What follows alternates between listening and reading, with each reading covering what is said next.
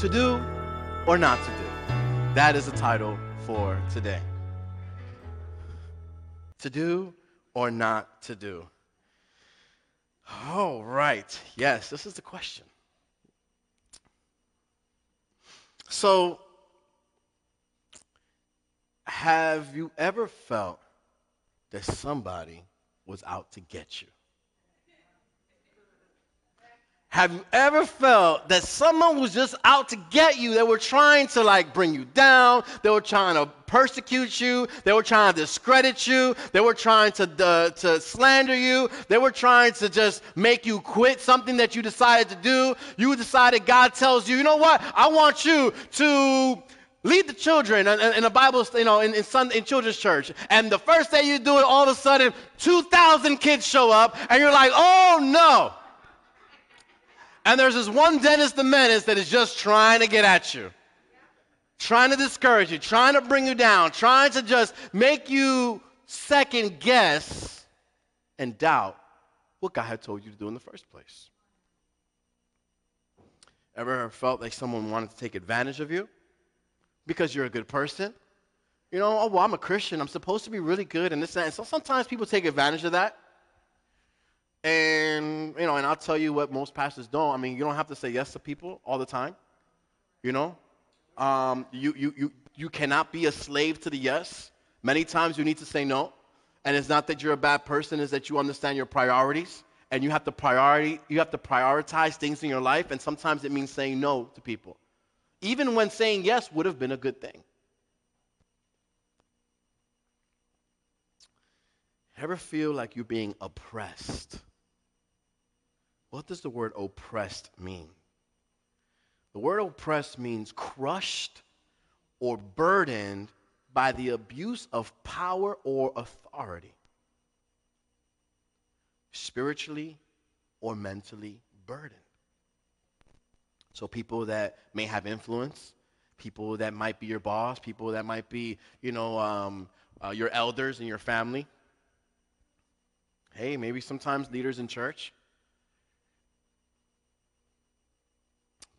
Feeling oppressed is when that group of people, they burden you. They abuse, they abuse their power and their authority, and they make you feel less than who you are. Well, how do you know if you've been oppressed? Has anyone ever felt abused? Has anyone ever felt distressed? Has anyone ever felt enslaved? Has anyone ever felt exploited? Has anyone ever felt helpless? Persecuted? What do you do when you find yourself there? So that's where the question is. To do or not to do, what will you do? And if we look at the book of James, we have just entered chapter 5. And chapter 5 is the last chapter, for those who didn't know. And so we're almost there. We're almost to the finish line. But chapter 5, verses 1 through 6, they really, we're not going to cover this in the sermon like today, but I'm going to give you a brief. What's happening is there's a warning to the rich.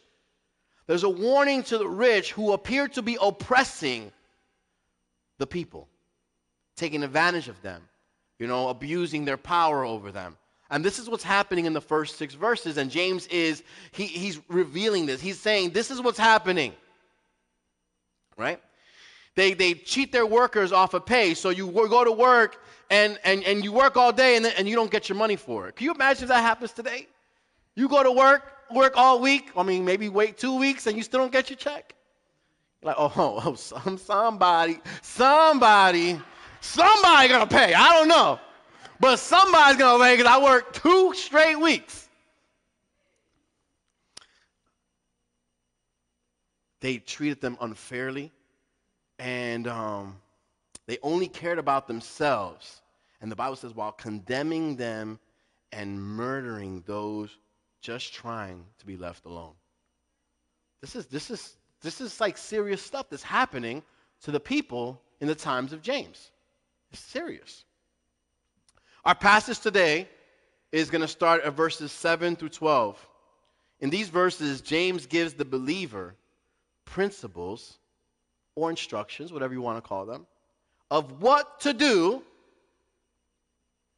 and not to do when we find ourselves oppressed by others. Amen? James chapter 5, verse 7. James chapter 5, verse 7 through 12. Dear brothers and sisters, be patient as you wait for the Lord's return. Consider the farmers who patiently wait for the rains in the fall and in the spring. They eagerly look for the valuable harvest to ripen. You, too, must be patient. Take courage, for the coming of the Lord is near. Do not grumble about each other, brothers and sisters, or you will be judged. For look, the judge is standing at the door. For examples of patience in suffering, dear brothers and sisters, look at the prophets who spoke in the name of the Lord. We give great honor to those who endure under suffering. For instance, you know about Job, a man of great endurance. You can see how the Lord was kind to him at the end. For the Lord is full of tenderness and mercy. But most of all, my brothers and sisters, never take an oath by heaven or earth or anything else. Just say a simple yes or no, so that you will not sin and be condemned. So, there's a lot in here. There's a lot going on in here. But we're going to do this. The first principle that James points out is simple. It's don't resist.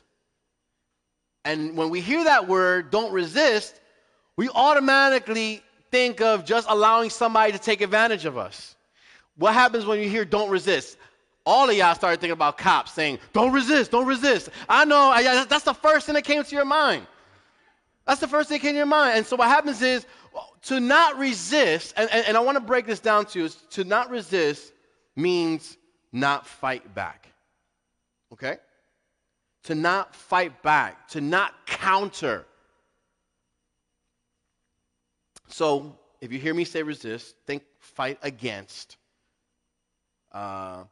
seek revenge. These are all things that are part of resisting.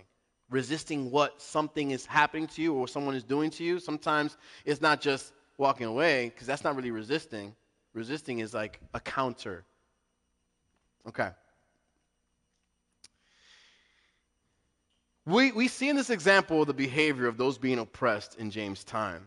And I want you to notice the passage. So we go back to the first 6 verses, and in those first 6 verses, verse 4 and 6, they paint the picture. It says, for listen, hear the cries of the field workers, whom you have cheated of their pay. The cries of those who harvest your fields have reached the ears of the Lord of heaven's army. Verse 6 says, you have condemned and killed innocent people who do not resist you. It's obviously to know that people are being oppressed. James he's clear of what's happening. This is something that's not a secret. Apparently, these people are not doing it in hiding, right? They feel confident enough that they can just do this in public and not feel like they're going to be punished for it or anything like that. And so this is a public thing. It's going on. Many people are being affected. They're being treated wrongly. They're being treated unjustly. And we read that although they were suffering through all these things, there's something that they did. It says they did not resist. They didn't fight against them. Now, some of us be like, I don't know, Pastor, not me. Not me. Yo, don't act all innocent. Don't act innocent. Yo, you guys. If somebody's taking advantage of you, if somebody's cheating you, if somebody is putting their hands on you, I mean, in this case, they've even murdered some people, right? If this thing is happening, there's going to be a problem. There's a problem going on. All right? And you guys want to act all innocent now. Maybe it's because we have some visitors in the house. They're trying to behave. But there's going to be a problem. there's going to be a problem. And the first thing that comes to our mind is, oh no, I'm going to handle it like this. I'm going to put the boxing gloves on. I'm going to go to the car, to the glove box. I'm going to go to the... Okay, 1, 2, 3, 4, 5. The glove boxes. I know where. Okay. I'm not going to just allow them to treat me this way. I'm going to do something about it. Now, did you know that the teaching of Christ is consistent with not resisting, with not fighting back, with not rebelling? Oh, why you got to tell me that, Pastor? Now, because the thing is, our natural flesh will quickly result to that. I'm telling you, it's like you don't even got to think about it. You don't have to think about it. You don't have to plan it. You don't have to prepare for it. Listen, if something goes wrong and something is done to you, without even thinking, your body goes into vengeance mode. Vengeance mode. I'm coming back. I'm coming back. I can't let them get away with this. I can't let them do this to me automatically. But the Bible tells us other things. So let's see what Jesus says in Luke chapter 6, verses 27 to 28. Jesus says, but to you who are willing to listen, because obviously there was people that was not willing to listen, I say, love your enemies. Do good to those who hate you. Oh, why you got to tell me that? Bless those who curse you. Oh, man. Some people are struggling right now. Some people are struggling. And pray for those who hurt you. Wait, God, hold on a second. You want me to do good to those that don't even like me? You want me to bless people that curse me? And you want me to pray for people who want to do bad things to me? I said, Jesus must have hit his head on something. I mean, is he thinking straight? Did he mean to say this? Some people are like, well, let's check the context. No, the context is for you. Well, what does it say in the Greek? It says the same thing. Jesus doesn't say fight back. He doesn't say get even. He doesn't say go ahead and handle it. He doesn't say plan your evil revenge. Because some of y'all be taking months to plan your get back, to plan your vengeance. Oh, I'm going to get them back. And then you go into your little Dexter's laboratory in the basement. You have pictures on the wall and stuff like that. It wasn't just Jesus that tells us this in his word. I mean, even though it should only be Jesus that has to tell us, right? But in case you want to hear it again, his disciples, and they've mentioned it in several other areas as well. And we're going to look at Romans chapter 12, verses 19 to 21. And here it says, dear friends, never take revenge. Notice how it didn't say on some occasions, maybe. It says never take revenge. This is hard for me too, believe it or not. Because, if somebody does something to hurt me or my family, the man in me kind of be like, yo, I got to do something about this. I can't let this go unanswered, right? But it says never take revenge. Leave that to the righteous anger of God. For the scriptures say, I will take revenge. I will pay them back, says the Lord. Instead, if your enemies are hungry, you feed them. If they're thirsty, you give them something to drink. In doing this, you will heap burning coals of shame on their heads. Don't let evil conquer you, but conquer evil by doing good. What does that mean, the coals on their heads? All right, look. When someone does something bad to you and they want to harm you and they always talking against you, and you go out of your way to love them, embrace them, treat them good, do things for them, it's shameful for that person. That person will be confronted with a shame and a guilt, that's man. And guess what? And you don't got to worry about it if so or not, because God said he's going to take care of it anyway. He says, listen, your job is to love that person anyway. My job is to take that correa out later. All right? He's like, that's my job. I'll take the belt. I'll take the chancla. I'll do that. He's like, your job is just to love that person.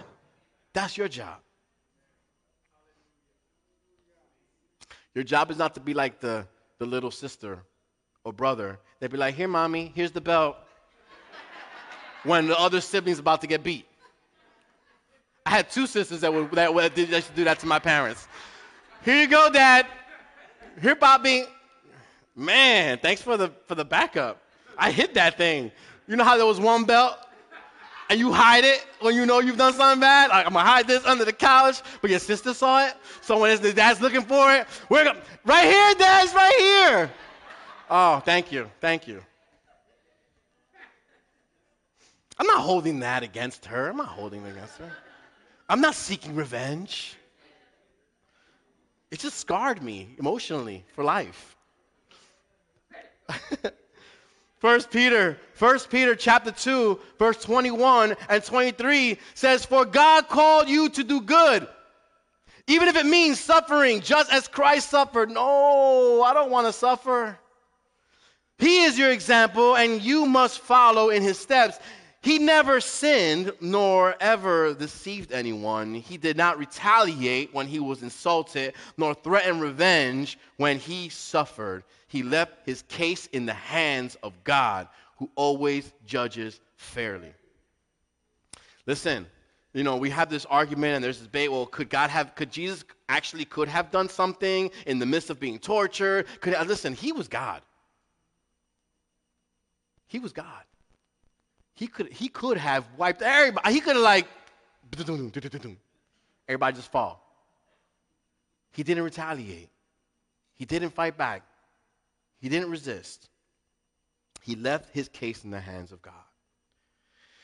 Okay, all right, Pastor, I got it. You said it. You used 500 verses. I get the point. We have to do good. We have to do good. We have to treat people good. Our enemies, I get it. We can't fight back when they treat us a certain way. We can't take revenge on people when they do things to us. I get it. Jesus says it. The apostles say it. But Pastor, I'm human. And you even said that the first thing is this is what happens. This is what we jump into. So how do you expect me to not give in to my human nature? How do you expect me to not, because you know how we justify it as Christians, right? We say it was justifiable anger. We say it was righteous indignation. We use righteous indignation and we use justifiable anger, to try to, put the cherry on top of some of the things that we say and do. Some of you guys will be like, use the example of Jesus. Well, Jesus flipped the tables in the temple, so guess what? Sometimes you got to flip some tables. There's a difference. You see, because they weren't talking about Jesus in this moment. They were disrespecting God. Many times we feel disrespected. Many times we are done wrong. Many times we're the recipient of what's going on, right? And we think we can use the example of Jesus flipping tables and think that we can follow suit. I'm much different than God the Father. You can insult me all day long. But when you insult God, I think that's when you saw how David got, right? In front of the Philistine army. See, that's a different type of I don't want to say resistance or fighting back. It's almost where when you understand who your father is, no one's going to talk about my daddy kind of thing, right? Even though he can defend himself. But we saw the example how David got. He's like, how are you going to let this dude talk about our God like this? And I could have imagined the other soldiers looking at this little puny kid going back and forth. Because David was he wasn't big and muscular and tall. He wasn't built like a soldier in that moment. And can you imagine all these soldiers on the front lines, all with their all equipment and with their gear, looking at this little kid, looking back like, how you gonna, no, I'm gonna go out there. I'm gonna say something. And they're like, oh, chill, young buck. Get on. No, get off me. I'm gonna go out there. And he actually did go out there. Not like the people that be like, You remember that? Remember the fights that was the shoulder fights? They're like, yo, man, you don't wanna, man. And then like, yo, y'all gonna fight or y'all gonna just bump? Oh. Listen, that was something that happened back in the day. Now you can't, now people just don't, there's no fair fighting and stuff like that. Anyways, how can I not fight back if it's human nature? How can I not fight back? Well, guess what? Not fighting back is based on two things. Number one, it's an awareness that the Lord is coming to judge. It's an awareness. It's understanding that God is the judge. He's coming back. He's going to handle it, right? We saw that in verses 8 and 9. It said, you too must be patient. Take courage, for the coming of the Lord is near. Right? The second thing is, it's a willingness to let him be our avenger. He's coming back. We know that. He's going to judge. Now we know that. But guess what? Also, we gotta understand that I'm not gonna take revenge. I'm not going to go back, and I'll let God do it. And being willing to do that. Deuteronomy 32, the first part of verse 35 says, I will take revenge and I will pay them back. That's God speaking. That's God speaking. He's gonna handle it. It's not easy to keep yourself from fighting back and standing up. It's a challenge for us to wait on the Lord, right? It's a challenge for us to be patient. And James transitions into patience. And so our second principle is patience. And the word patient here, and this is, I guess, I'm going to give you like a little English, Greek / class here. Patient in this section of James is different than in chapter 1. And I want to explain the difference. All right. In his early writings, we see that he uses patience in verse 3 in James chapter 1, and that Greek word, when it's here we go, right? It was hupomeno, and what it meant in that context was that let's remain under trials, let's bear up. That normally would mean to be patient. This patient meant. It was in reference to things or circumstances. And that's the major difference. When James is talking about being patient in chapter 1, he's telling us be patient in the circumstances. Be patient in the things that happen, right? The things. In chapter 5, the Greek word, this one's harder, is macrothumia, right? And it means patience as a long suffering. Long suffering. And this would mean and be referencing being patient to people, not the circumstances, not to things, but being patient with people. Say people. People. Those who oppress you. Like holding out, long suffering, restraining yourself from giving in to the passion that is boiling up inside of you that wants to.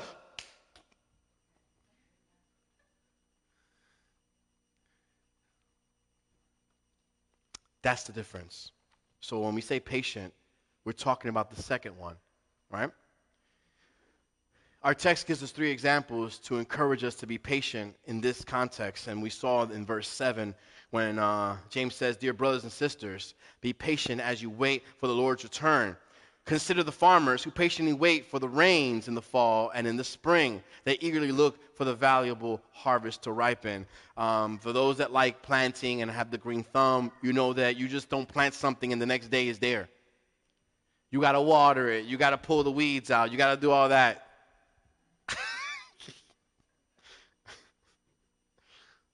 If not, it will die.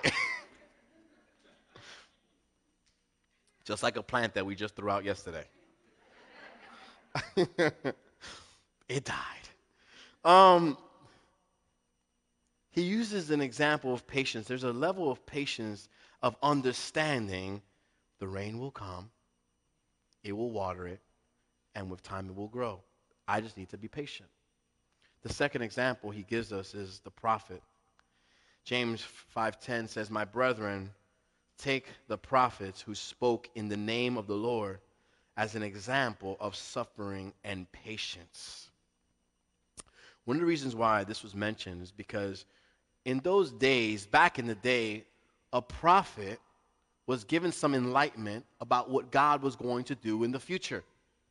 So then we're not saying there's a fortune teller or a future, but many times God would reveal to the prophet what was going to happen to the nation, what was going to happen to the king or to the people. And so the prophet had a knowledge of what was going to happen, yet he still had to be patient in waiting for God to do what he was going to do.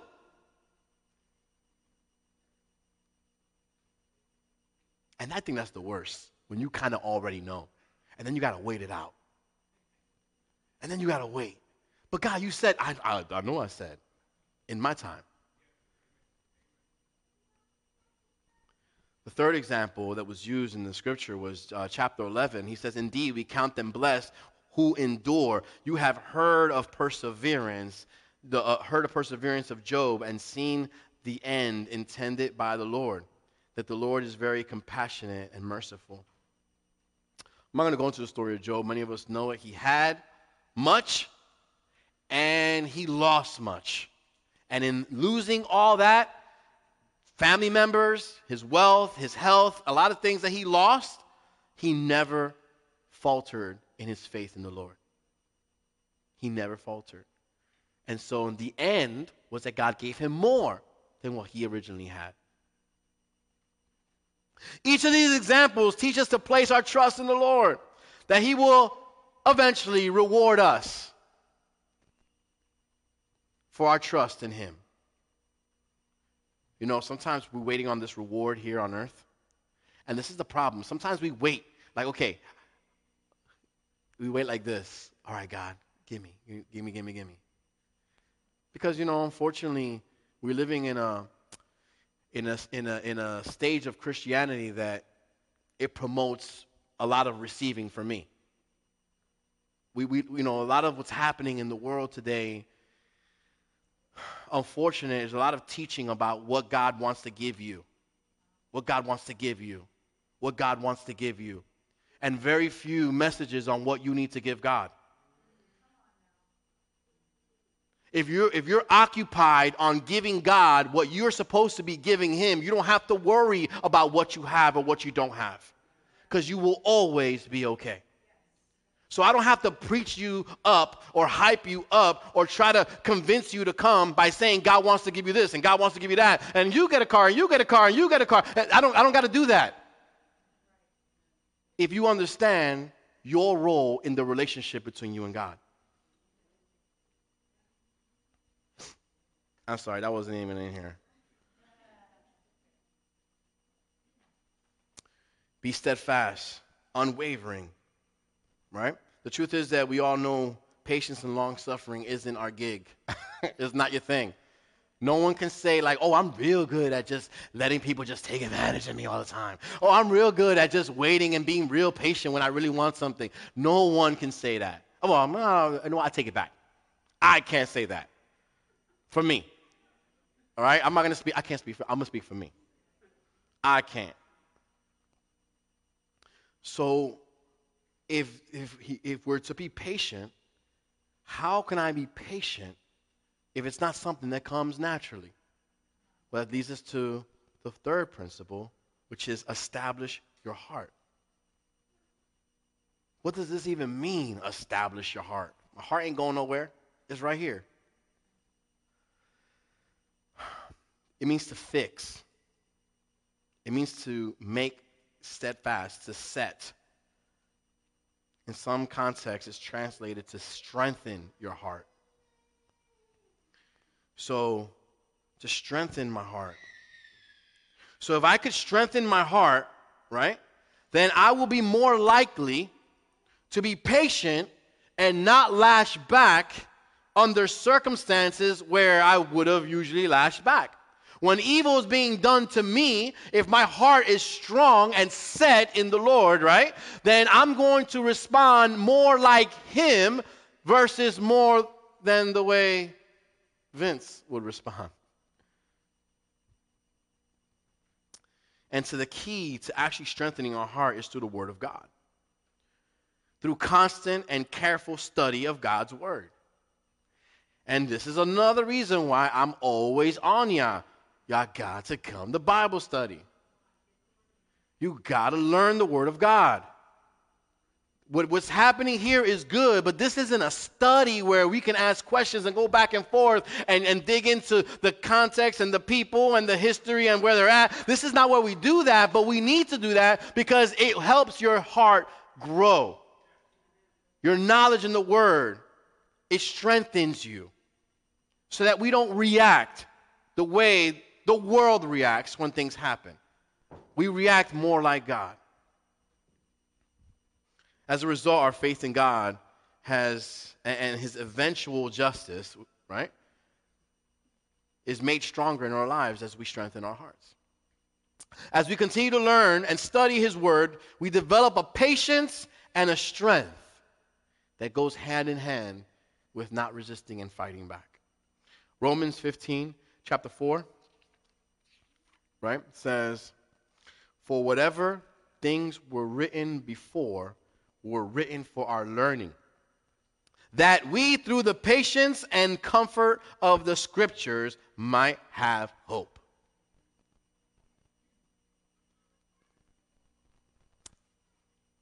With our hearts rooted and established in God's word, we are more likely to act as we should when oppressed. To do or not to do. So we handle the to-do. The to-do is simple, right? The to-do is simple. It says don't resist, don't fight back, be patient, establish your heart. But there's a to not to do, and we'll go through this faster, If not, we'll just, Oh, how many young adults we have in the house right now? Young adults, 18 to 35, 18 to 35. Did you guys know that the fastest growing group at Lighthouse right now is the 18 to 35s? Let's give it up. Let's give it up for this group.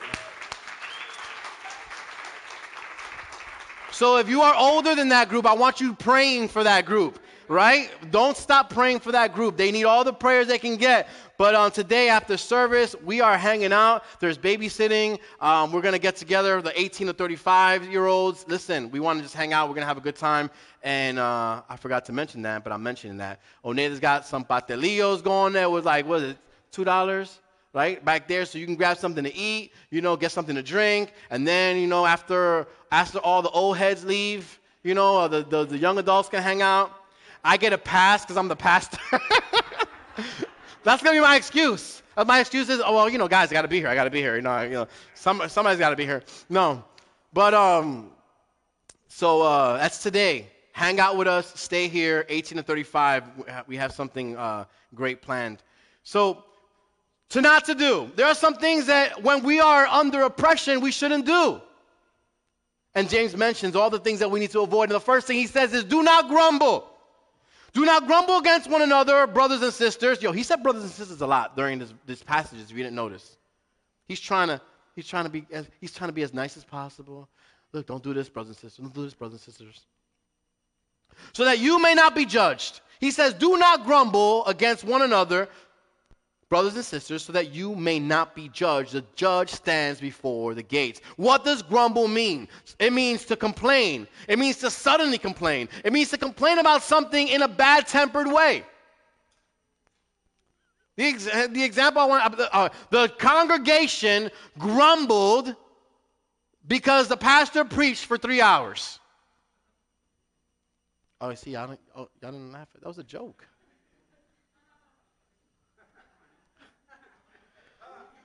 Thank you. Complaining never actually solves a problem. But what it does is it feeds the fire of frustration. Things are happening. No one is enjoying it, but when you complain, You are just feeding the fire of frustration.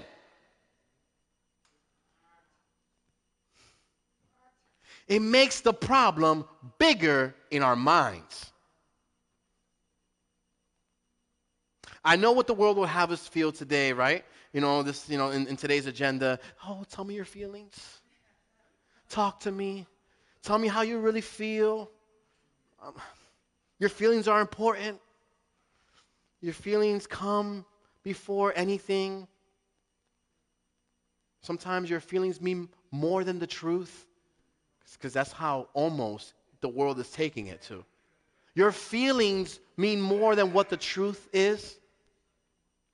That's how it starts. Oh, tell me your feelings. This and that. Blah, blah, this and that. Oh, feelings. Before you know it, it's like, well, feelings. Well, if you feel this way, it doesn't matter what's right. Do you see the transition? So it's not that I don't care about your feelings, because I do. I love you all.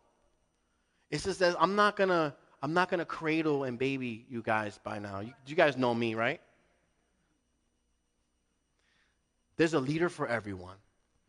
I can't cradle you. I won't.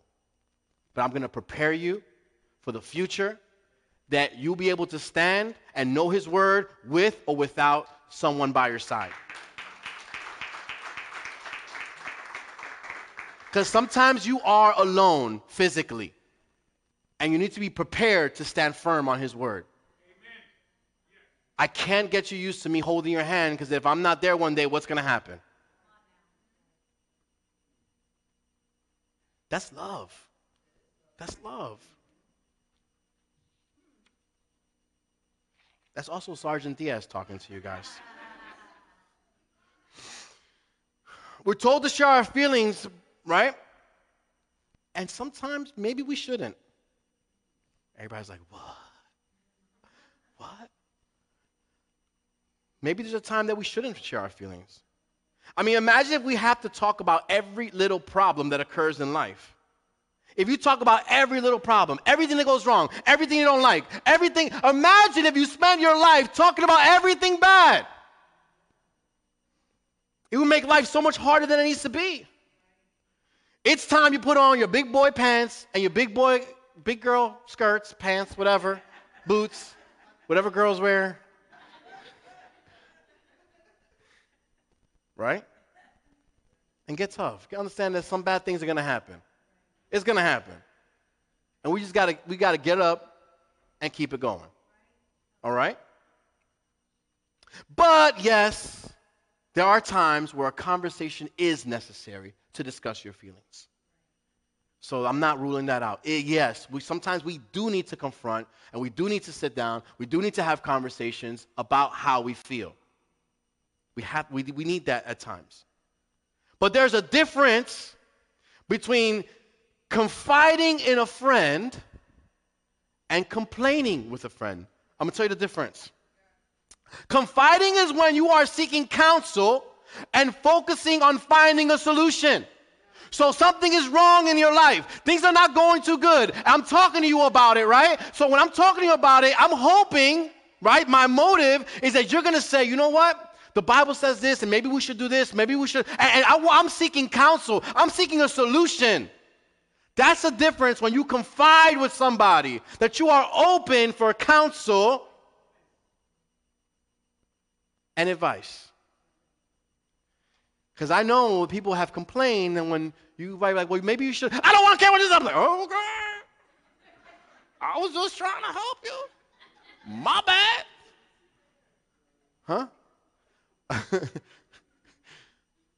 My bad.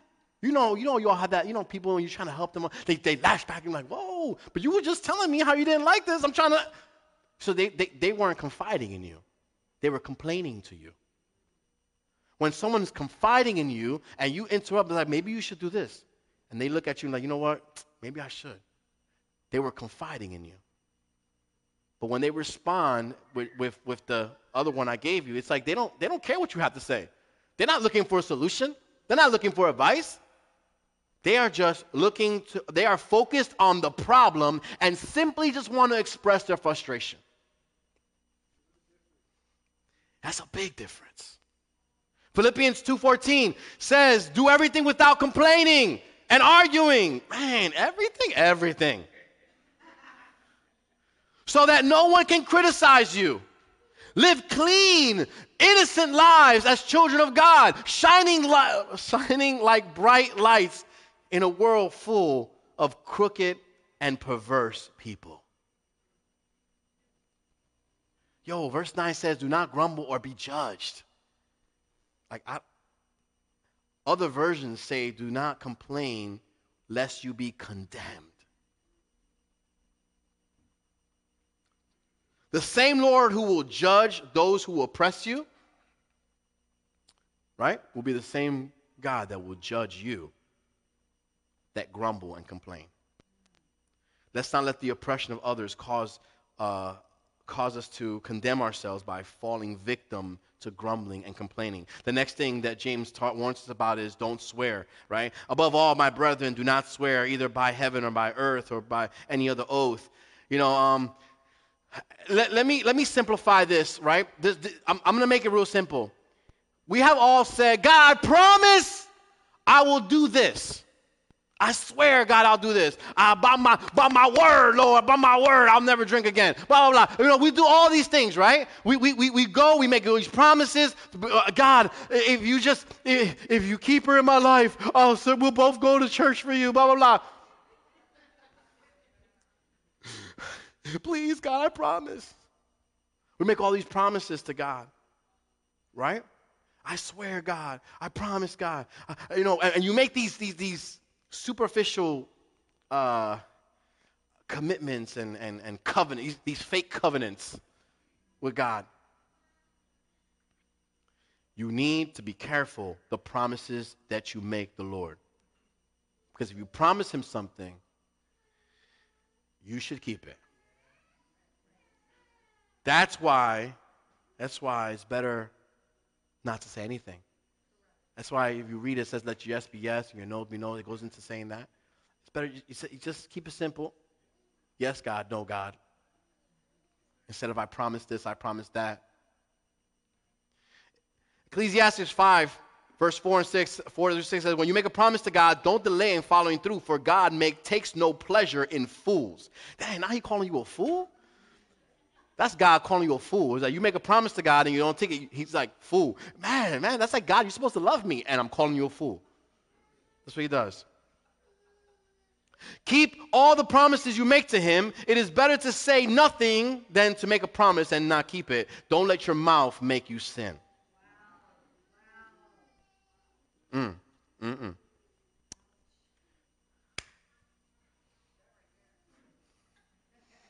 Go ahead, Rachel. Hashtag it. Put it somewhere. Ruby, put it on a T-shirt.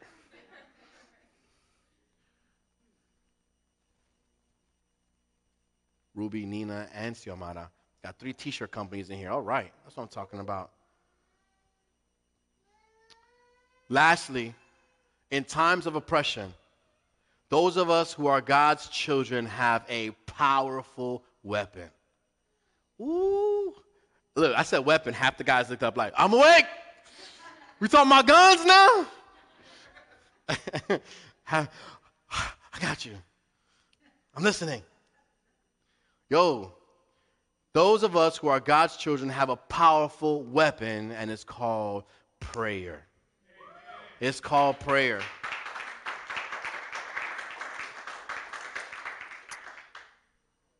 One of the reasons why I couldn't sway from the message like in the order that it was this week was because in my conversation with so many people throughout the week, I realized that so many of us are being oppressed right now. I've spoken to a handful of you this week, and all of you are going through some form of persecution or oppression of the conversations that we've had. And I couldn't just say it was coincidence. I couldn't just say, oh, well, maybe it's just them. You see, and that's why we have to be flexible. Last week we talked about his plans, right? His plans. We have to be flexible, and there are times that even though it's Thanksgiving this week, woo, God said, my people need to be encouraged. And they need to be motivated. And they need to be equipped because many of them are being oppressed right now. A lot of them are struggling right now. The key, prayer is the key thing to do when we are oppressed. We already say what to do, what not to do, right? But prayer is the key thing when we are oppressed. We see the people praying in verses 4 and verses 13. When we pray, God hears our prayers. Again, this is why I plug in Bible study, I plug in prayer. Why do you guys hear me say, yo, well then come to prayer. Come to prayer. Come to prayer. And not just tell us to pray for you. Listen. I'm sorry. We have visitors. We have guests. All right. Look, guys. You know what makes me go like this? And that's me. I'm telling the truth. You know what makes me go like this? If somebody says, Pastor, pray for my foot, but can still come to church. Because the reason why I go out like this is because the Bible says to go before the elders, right? To let them put their hands, lay hands on you, anoint you, right? And so if you are feeling sick, if you're feeling, well, not COVID sick, but if you're feeling sick, right? And you feeling like hurt, or you feeling emotionally torn, or damaged, or depressed, or listen, depression is trying to creep up on so many of us, and we have to rebuke it and cast it back to hell where it came from. You understand? We cannot allow the enemy to let that come over us. And so there are brothers and sisters that we can come together. Come here. Say, listen, like someone did a couple weeks ago. I'm not going to put her name out there, but there was a burden lifted off her shoulders when she says, I'm struggling with this. I feel depressed. I feel suicidal. Can y'all pray for me? And she was here, and we laid hands on her, and we prayed for her. So when you tell me, Pastor, I don't feel too good, pray for me, I'm like, okay, we'll pray for you. But by walking away, and I'm like, if they only knew that by them just coming into the door is an act of faith. Out. Yo, out. Check this out. By them just getting in the car and driving here and then walking here, that's all faith. Faith. That's faith. And so by the time you come before your brothers and sisters that are praying and they lay hands and they anoint, you begin to feel the power of God and see what he does in your life. But yet, prayer is the least attended service in all the world. Well, let me speak for our country, because there's some praying countries out there. In our country, it's the least attended thing in the church. And then we wonder why we still tied up. We wonder why we still sick. We wonder why we're not delivered yet. We wonder why. All right. That's not in here. We find ourselves persecuted. We find ourselves pressed. We pray, and God hears. And not only does he hear it, he answers it. Psalms 91:15, it says, he will call upon me, and I will answer him. I will be with him in trouble, and I will rescue him and honor him. Oh, Jesus. Whew.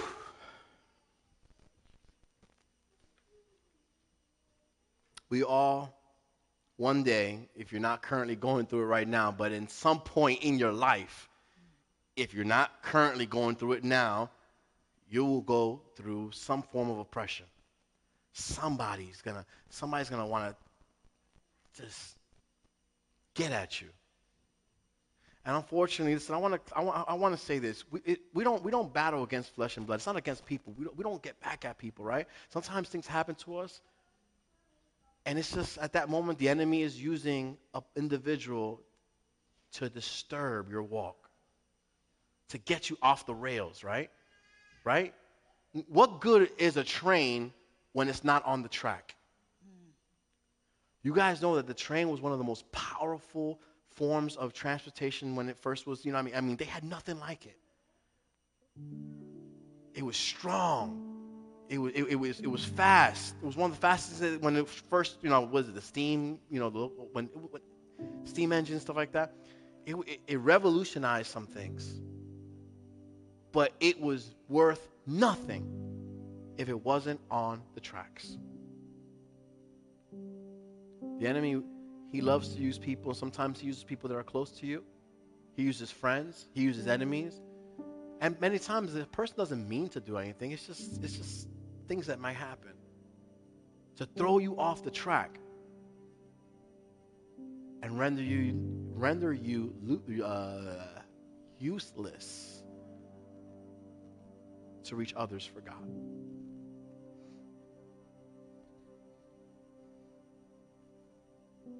There's going to be people slandering you.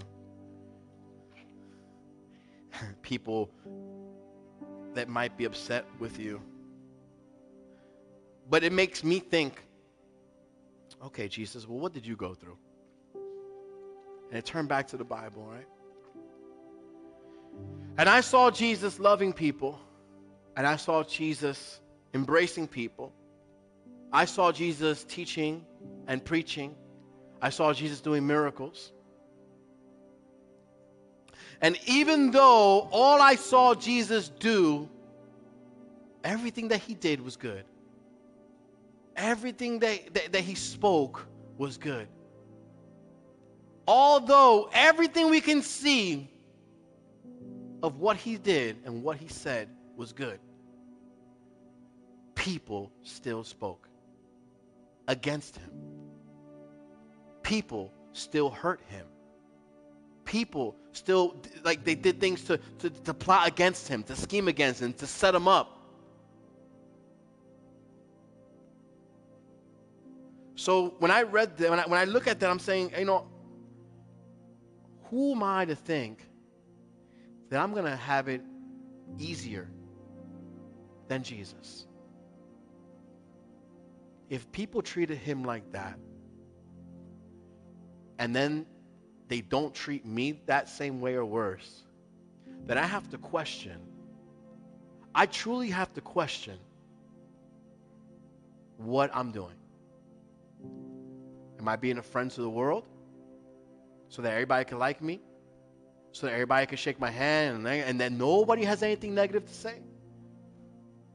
Or am I going to preach the truth, the gospel, and some people may not like it? Some people may not like it.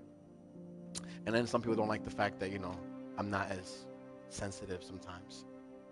Pastor, he's all right, but he's not sensitive. He's kind of rough around the edges. It's okay.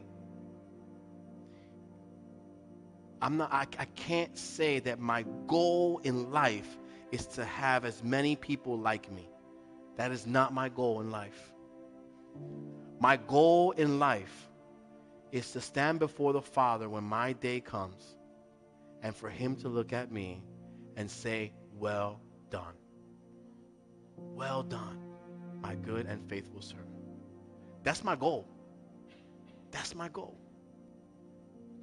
Everything I do is for that goal. Church, let's stand to our feet this morning.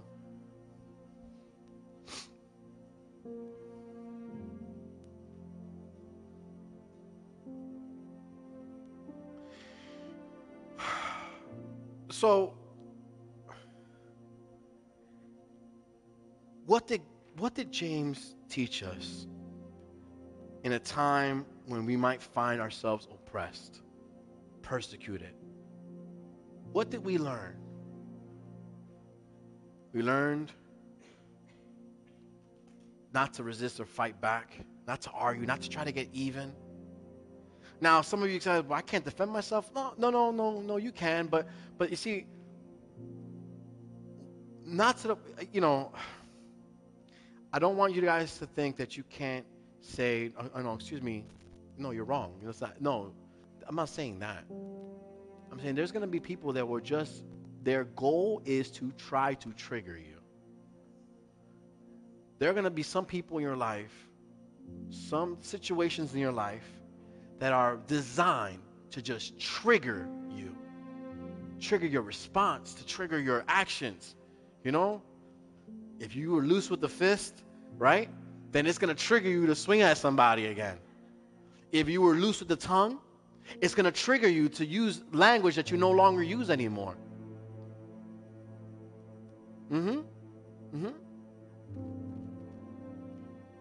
Be patient.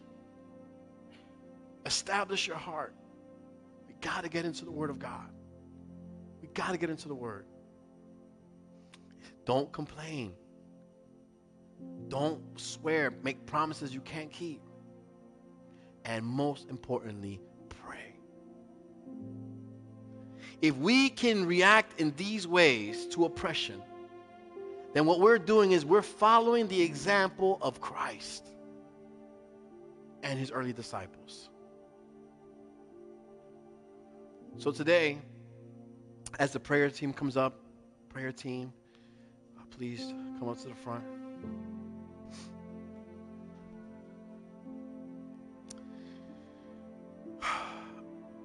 Today, we want to pray with you. We want to pray with you. Because this is not an easy thing. It's not an easy thing to deal with. It's not easy being patient. It's not easy wanting to get somebody back. It's not easy. It's not easy because our human nature is pretty strong. It's just powerful. The way we combat our human nature, our flesh, is to strengthen our spirit. Some of us today are going through some stuff. There's some pain. There's some heartache. Some of us are in mourning right now. We're going through things that sometimes we have no answers for. We got no answers for why things happen. And guess what? I don't have those answers either. But I know a guy. He knows it all. He knows how you're feeling right now. He knows where you've been. He knows what you've gone through. And he has the power to make things right. He's got the power to heal. He's got the power to restore relationships. He's got the power to open doors that no man could ever open. He's got the power to do these things. So I want to make the altar open today. If you're struggling with anything, if there's anything on just weighing on you, we want to pray with you this morning. If you're struggling with being patient, if you're struggling with establishing your heart, if you're struggling with sometimes being a very vengeful person, like, being very, revengeful person. If you struggle with complaining, grumbling, if you're always making promises that you can't keep, did you know that today could be the last day of those things?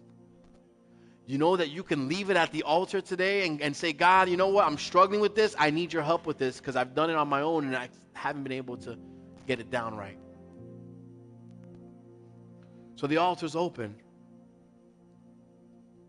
And as we bow our heads to pray, in the same manner that we spoke about faith, remember? Get in the car, faith. Take the step, faith. Open the doors, faith. I know we don't like people looking at us. I know we don't, believe it or not, I don't like it too much either. I don't.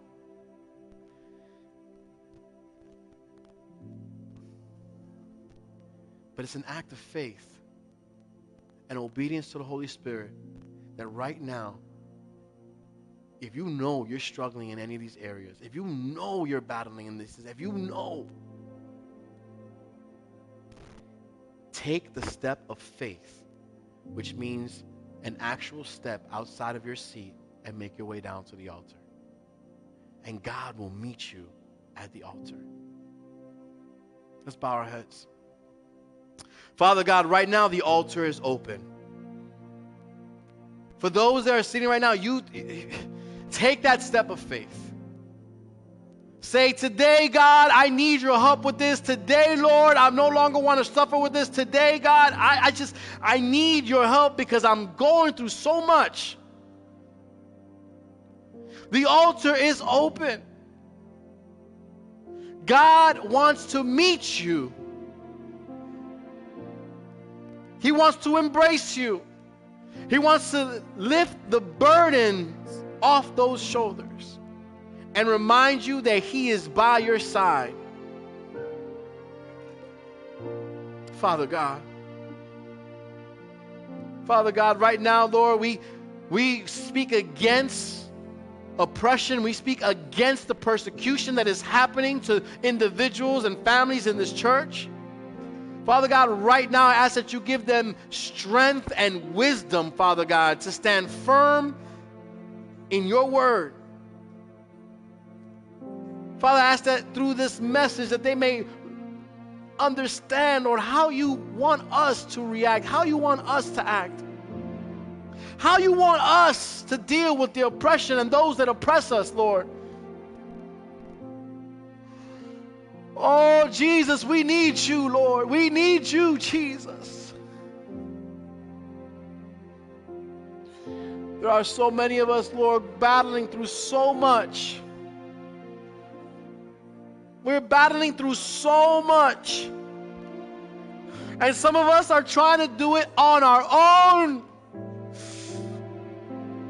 And all the while, you're standing here with your arms wide open saying, daughter, son, I'm here. I'm here. I'm here. Oh, Jesus.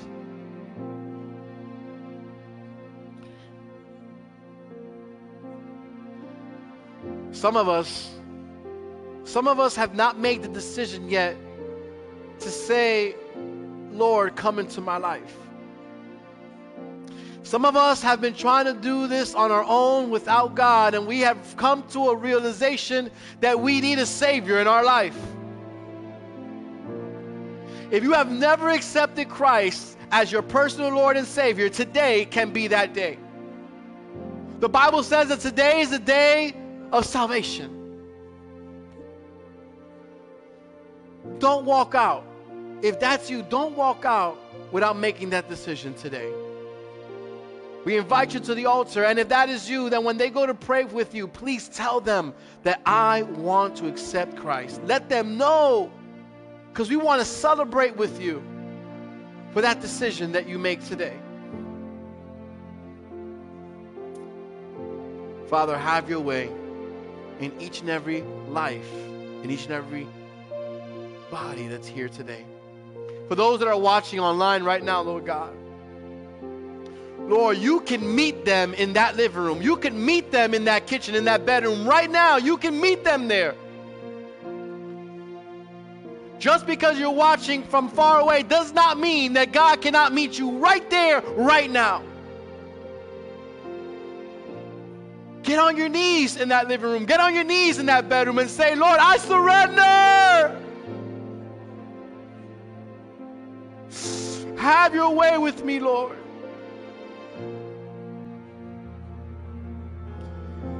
In Jesus' name, amen.